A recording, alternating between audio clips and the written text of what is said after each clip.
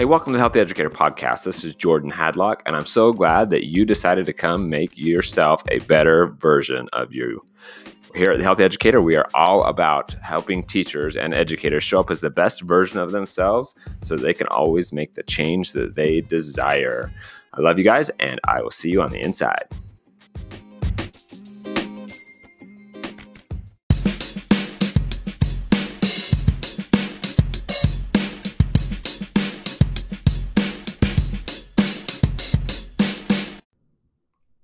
Hey everybody, welcome to the podcast. This is episode number 66, focusing on your world to change the world. And I am excited to talk about this topic today. So you've noticed lately that I've been focusing a little bit more on change, leadership, and those principles that allow us to lead more effectively in our own lives and learning to control the things over which we have control. So that we can actually drive change for ourselves and our families, and then ultimately for our students and in our careers and education, whatever your role might be.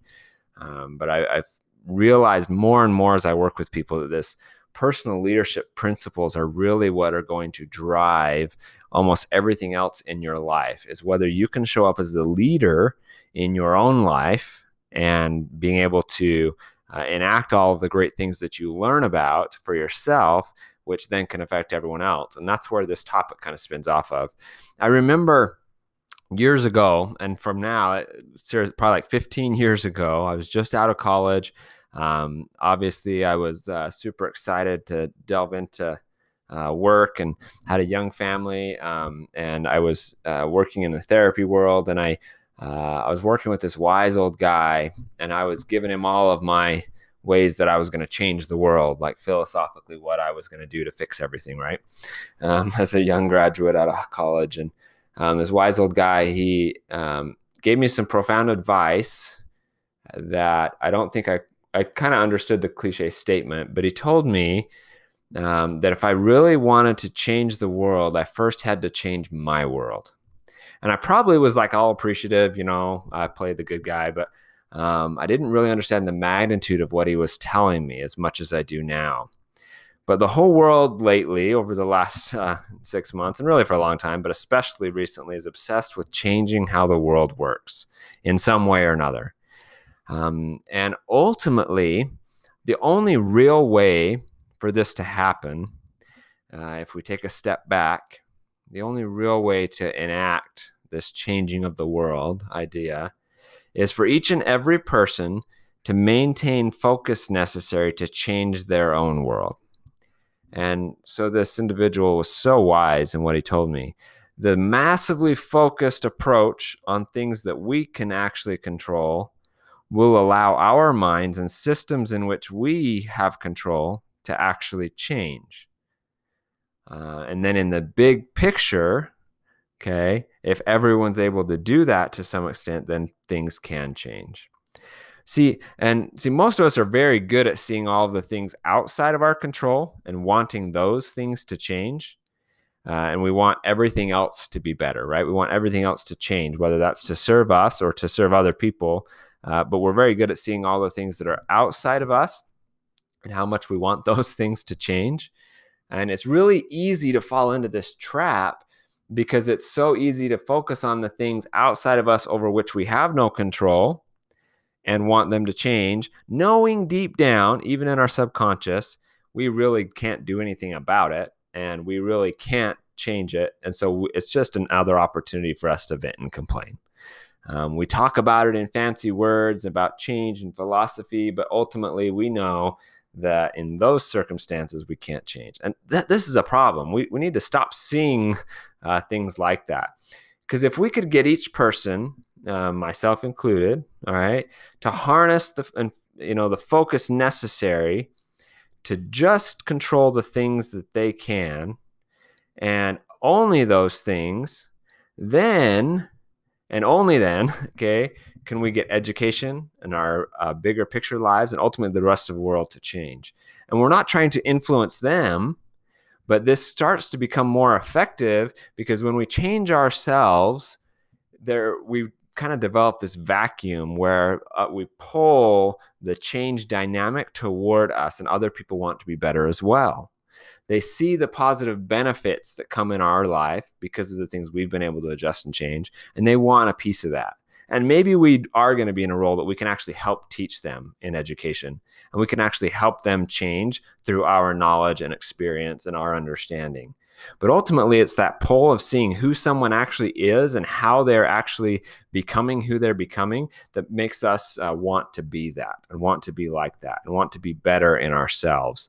Someone preaching at us and telling us that we should be different and we should change really never moves the needle very much. And most of what we see in education is surrounded around that. Okay. We're very controlled by higher authorities and things like that that tell us that we should be different. We should be doing it different. All the research says one thing or another. And ultimately, though, it's going to come down to each personal internal clock, basically, internally wanting to be better and wanting to listen to the good research, wanting to listen to the valuable information and actually make the change in themselves. We can't manipulate and change and control others. It just doesn't work. Research just doesn't even support that. And even though we want to, it really can't do that. Okay, we're a lot better changing ourselves and hopefully allowing other people to want to change suit because of us.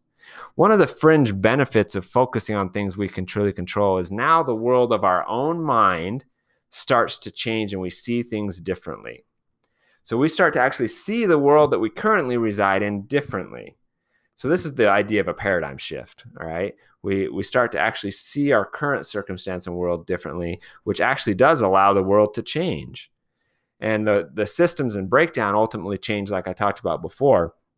But when we allow our brains to undergo a paradigm shift that Covey taught so long ago, we actually see things differently. One of the neatest, most amazing things that they see in current brain research, when someone really throws out the term about neuroplasticity and change, one of the neatest things that we see is that the way we think and see things in the world physically changes the brain structure, the neurons, the dendrite endings, and how much they're able to connect and reform pathways. The way we choose to see and choose to think physically changes our brain. Physically. This isn't just putting on rose-colored glasses. If we truly want to become better, we have to change the way we see the world, not everyone else. Okay, this is an internal thing, and then it draws people to us. Before you know it, though, we actually have changed the world if we'll start to see things differently, and at least for us. Guys, come join us on your journey, okay? Come get tagged in here to everything at the Healthy Educator. Make sure you're subscribed to the podcast. Make sure you're sharing it with everyone. Come sign up for a mini session with me if you need personal focus, or if you don't, share it with someone else, all right, that could use it. We've got a lot of free resources for you. Sign up for our free mini courses.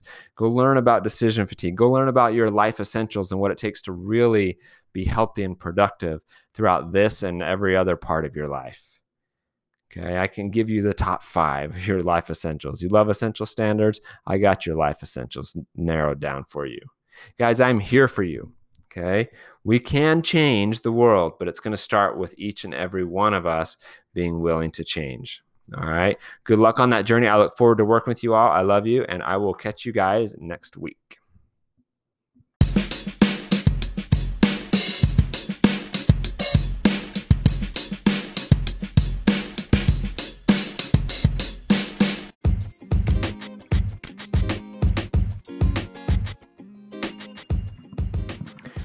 Hey, everybody. Thanks so much for listening to the podcast. I appreciate you taking the time to become the best version of yourself as an educator. If you haven't had the chance, go take a look at healthyeducator.com and sign up for our newest course, Rekindle Your Fire. This is a deep dive into making your life in education so much better. I hope that you're able to use this resource to better your career and all those around you. Love you guys. Take care.